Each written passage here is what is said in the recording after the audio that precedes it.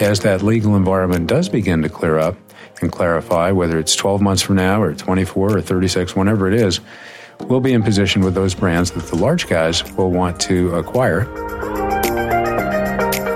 Hello, everybody. It's Matt Rubel, and we are here with Retails from the Front Lines, our view into all things that are happening in the retail and brand business, that we give you kind of an insider's view in the way in which things are evolving in our community today. We have an exciting guest with us today, the founder, chairman, and head of one of the most innovative investment groups out there, the Lucas Group. And we are here with Jay Lucas, who is the chairman of the group. And it's an interesting investment group, that you founded, Jay, because you're really in an area that's very pertinent, which is health and wellness, and beauty, which, we all want to feel better and we all want to look better. And there's all those things. But you've taken a very specific angle in addition to the broad area of health, wellness, and beauty, and that is CBD. And why don't you, give us a little insight into kind of what drove you to kind of start this investment group up in terms of the broad space, and then why you were one of the first people to really go after creating this separate avenue of investment. Sure, I'd be delighted. Actually, just thank you very much for the opportunity to be on the show. It's a terrific show. I'd love to take you through my journey and how we got to this point where we literally are, I believe, the leaders in the area of beauty, wellness, and CBD. So I call it the intersection between beauty, wellness, and CBD/cannabis, which I think is a really exciting place to be. And it didn't really start out that way for me to be on this journey, but let me tell you how it started. So my business career started at Bain & Company. I was one of the early partners at Bain, a strategy consulting firm, there for almost 10 years. And as the company grew and I became a smaller part of a bigger machine, I'm basically an entrepreneur and decided to start my own thing, if you will. So a number of years ago, I started my own strategy and investing group, the Lucas Group, which you mentioned. And I've operated that for many, many years, working with private equity investors and looking at companies to invest in and actually helping with growth strategies. Fairly a boutique, but a wonderful place to be. And looking at many industries over the years. And you can imagine if you got to see everything that was out there. And then after doing that, you kind of said, hey, here's an area to double down in? Well, here's the crazy thing. So I had been doing this so many years when I finally came upon, finally, the most attractive industry I'd ever seen. And it turns out to be about 4 or 5 years ago, I stumbled into the beauty/wellness industry. And oh my goodness. Now, when I say attractive, it's attractive in a couple of particular dimensions from a business perspective. One is that the economics of that business are just really attractive in terms of the margins and sort of the profit structure and just the way the vertical chains are set up. But also the growth. The growth that I always like to be in a business where you get wind at your back. And the wind at your back or the growth is driven in wellness by a couple of major factors going on that I think of as almost tectonic shifts. One being the aging of the population. So the demographics are really in your favor when you're in the wellness or beauty business because everyone's concerned with anti-aging and feeling better, feeling younger. So you're investing in the creation of the fountain of youth of sorts or of how we can think about it that way? We're all in the business of trying to discover that fountain of youth. But at the same time, there's another major trend that is a wind at our back, and that is the whole movement toward natural and organic, and that's also shifting so much of the business. So with all of these factors, the economics, the growth, and it just looked like a really attractive business to me, I decided I really wanted to get into this in a much deeper way, and this is about 4 or 5 years ago. So I decided to do a really intensive study, and I got a team to work with me from the Yale Business School, and we tore it apart. And what I wanted to know was where were the great investments, where does all the value get created in the business? And it turns out, and this part is not going to surprise you, that a disproportionate amount of the value is actually created by brands. And that part won't surprise you. And the next part may not either, but it's a niche that we found through this study is that there's really an extraordinary amount of value that's created by small brands. So small brands that, may start out with an entrepreneur, maybe $1 million in sales or a couple $1 million in the beauty or wellness space. And which we define as skincare, hair care, cosmetics, any of those related adjacent wellness products. But a $1 or $2 million business that if you can acquire it, if you can grow it, and get it to a certain magic level, and that threshold is somewhere around perhaps about $20 million in revenues. If you can get there, suddenly the magic is that you become incredibly attractive as an acquisition target for big guys like L'Oreal, P&G, Estee Lauder, the large companies that you think, because they've got all those resources, could incubate little brands on their own.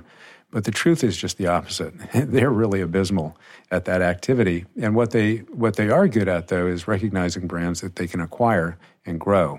So you're really in the business of finding that budding entrepreneur who is out there and kind of, via hook or crook has got an amazing idea that's unencumbered by corporate America, that's really close to the consumer with something special, and then providing them with capital and know-how in terms of growth. Is that accurate? You've summed it up so perfectly, really. I mean, those are the people that we're really looking for. They're people who are innovative. They see a little white space in the market. They've got the entrepreneurial spirit to go out and try to go capture that. And they're able to take it to a certain level. But generally what they find is that at a certain point in time, they need the two things that you mentioned. One is they definitely need capital, because if they're going to really grow, you have to invest in marketing and inventory and all of the things that will take you from that small sort of hand-to-mouth business to a real enterprise that can achieve that kind of multi-million-dollar growth. But they also need hands-on capability, value-add expertise. So that's what we bring. And when I talk about the value-add expertise, I usually kind of think of it in two buckets.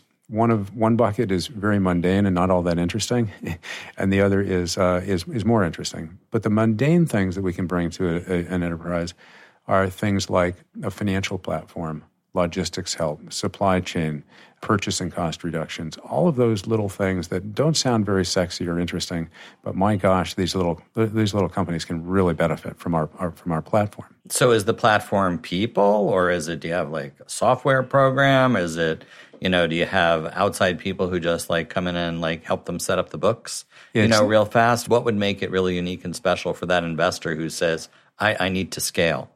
Well, it's all of the above. We have certainly people on staff who've been doing this for a number of years and are really, really good at it. We also have software platforms. We have plug-in capabilities. We have the ability for them to leverage off of our buying contracts with some of the major suppliers. The same thing with some of our major marketing firms as well. But that's the mundane. Where the real value add is when we can help them grow the top line. And growing the top line has a number of aspects to it as well. Clearly, distribution is really one of the key aspects of being successful in growing your revenues in this business. And so the mere fact that we know people at the major retailers, so whether it be at Target or Sephora or CVS or name whatever retailer you want to name, we have relationships with some of our other brands in all of these places, but also QVC and some of the alternative channels. And then I think a distinguishing factor for us, too, is that more and more, not surprisingly, is done on a digital basis. And digital has really changed the landscape over the last year or 2 years. Things are continuing to change dynamically. And so we bring... Being digitally native, does that get you closer to the consumer than selling through a secondary channel or a reseller? Which, when you look at these brands, do you find ones that already have some digital connection to be more interesting or just something different? Well, our philosophy is that you really want to be omni-channel. The channels are really just a mechanism to getting you closer to the consumer, because what you really want to do is be able to understand the purchasing decision of that consumer and begin to be building an emotional, essentially a trust or brand equity with the ultimate consumer. And in some cases, digital will get you there very, very quickly and very emotionally, and you have that response and you can communicate directly with them. So there is that advantage. But in other cases, for instance, sometimes if you're working through a third party, even digitally or through Amazon, you may not have that connection. So it really does vary. And in certain retail situations, the reverse is true. That if you're in a retail place where maybe you've got a brand that has a story and you really need to communicate that story to the ultimate consumer and you get the right venue for doing that, you can really make that attachment and create that emotional response. Whereas in some other retail environments, you really can't do that. So it sounds like you've kind of got the two-pronged battle of what I'd call, or maybe three-pronged if you look at it, but there's know-how, you've got that, and then know-who, and then come with a little bit of money as well. So the three-pronged things that every entrepreneur, likes to have to help to foster their business. But, we talk about beauty, we talk about health and wellness, and then we talk about this emerging market around CBD. So, what is that market? How many different things are there? Is it a state business only? Is it national? How do you get people to give you money to deploy money into this, emerging zone? How are you looking at this emerging business, and what are you doing there that makes it kind of even more interesting than just your basic, beauty and wellness business? Well, it's such a great question, because if you had asked me that same question exactly 1 year ago, I'd be looking at you like a deer in the headlights. And because it really wasn't even on our radar screen, this whole notion towards CBD or cannabis. But here's how it happened. I'll tell you how we got here over the past year. We had raised a fund to do our initial investments in beauty brands. We had raised that fund and we deployed it over the last 2 or 3 years. Deployed almost $30 million and into 9 brands, and all of those 9 brands being on their way to achieving this, small brands on their way to achieving this $20 million or this kind of revenue target. Well, having done that and finding out that basically we're the only people in the industry doing what we're doing, the word had gotten out pretty quickly that if you've got a small brand and you think it's got potential, that the Lucas Group, Lucas Brand Equity, is the place you want to come with your brand. So our pipeline of interesting projects and investments coming in was just really robust. So last year we decided that we wanted to keep doing what we're doing, take advantage of these new opportunities, and raise an additional fund. So we're in the process of doing that now. A slightly larger fund, a $50 million fund, initially to do exactly the same thing. Beauty and wellness, small brands, acquire them, work with entrepreneurs, grow the brands. Late last year, however, it became incredibly obvious to us that the largest, most significant trend in beauty and wellness that we may see in our lifetimes is this whole trend toward CBD and cannabis.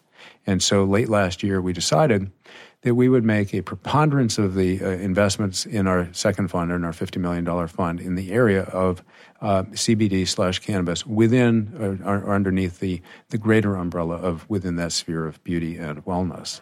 And so we decided if we're going to go do it, we ought to own that territory.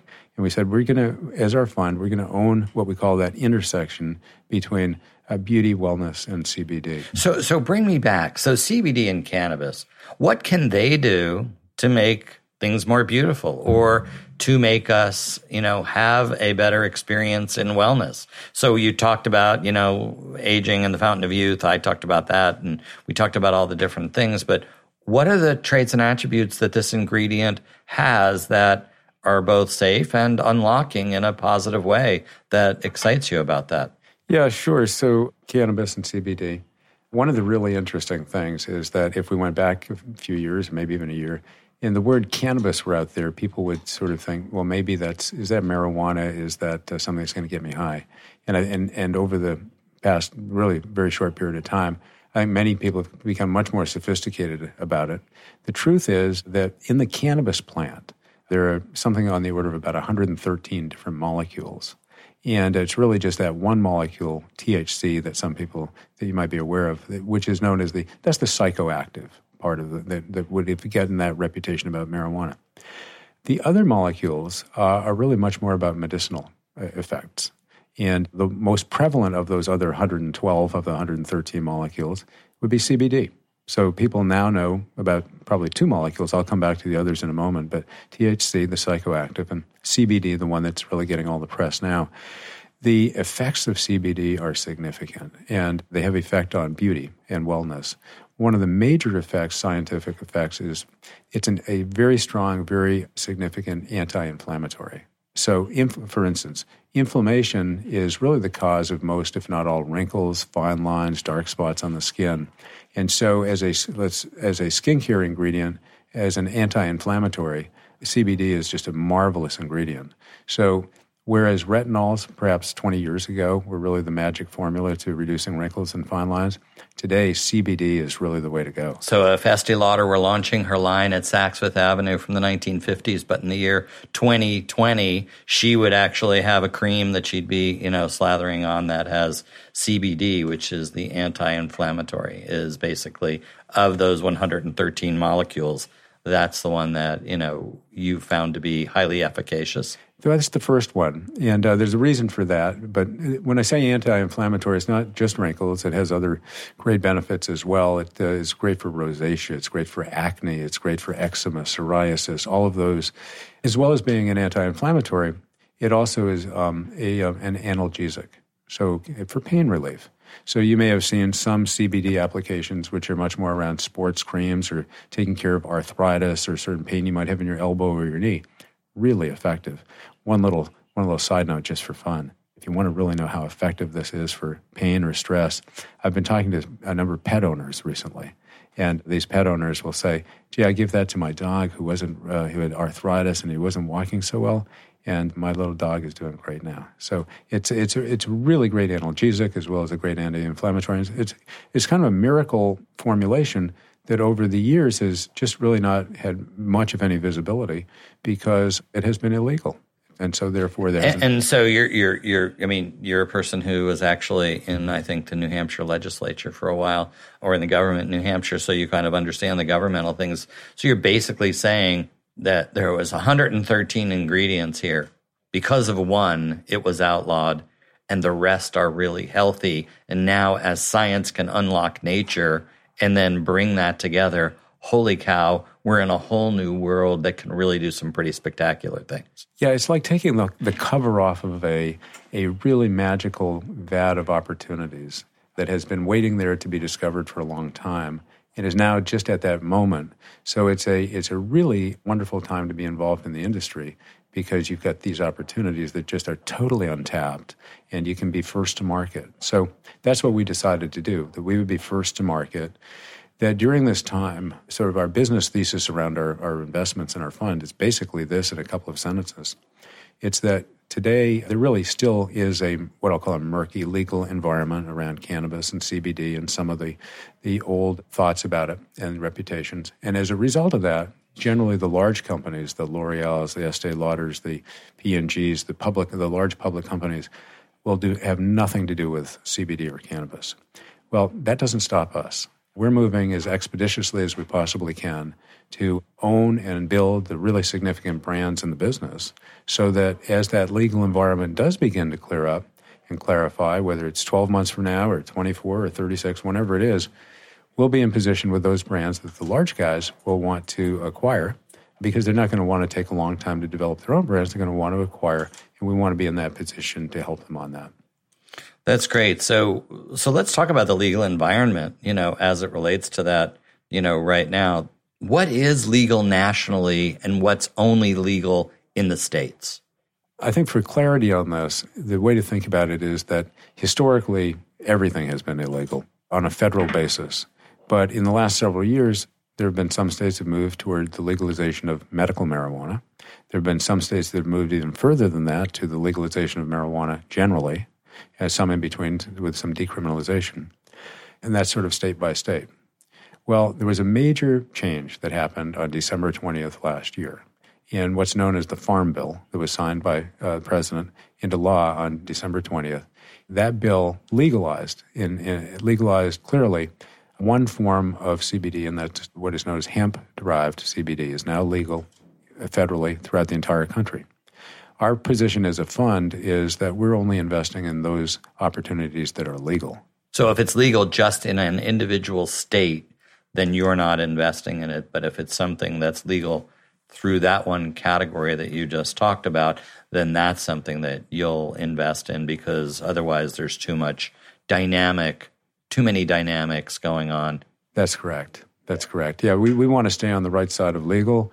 By the same token, we're going to stay on the other side, away from THC and psychoactive ingredients. But we believe that the vast majority of the market is on that legal side, and that over the next 12 or 24 months, as you can see, state by state, it seems everything is moving in the direction of greater access to all of these medicinally significant molecules in the cannabis plant that can be highly effective for treating a number of conditions. Well, I mean, it's interesting because on one hand, the cannabis idea is kind of sexy because of the one ingredient that, moves, the 113 molecules that moves over. But unlocking the others, they actually may not be as sexy when you really get down to them, but they're the ones that can really do some amazing things to enable us to have a better access to natural wellness and natural beauty. Well, here's one of the really, really exciting things that most people don't know about, is that I mentioned the 113 molecules in the plant.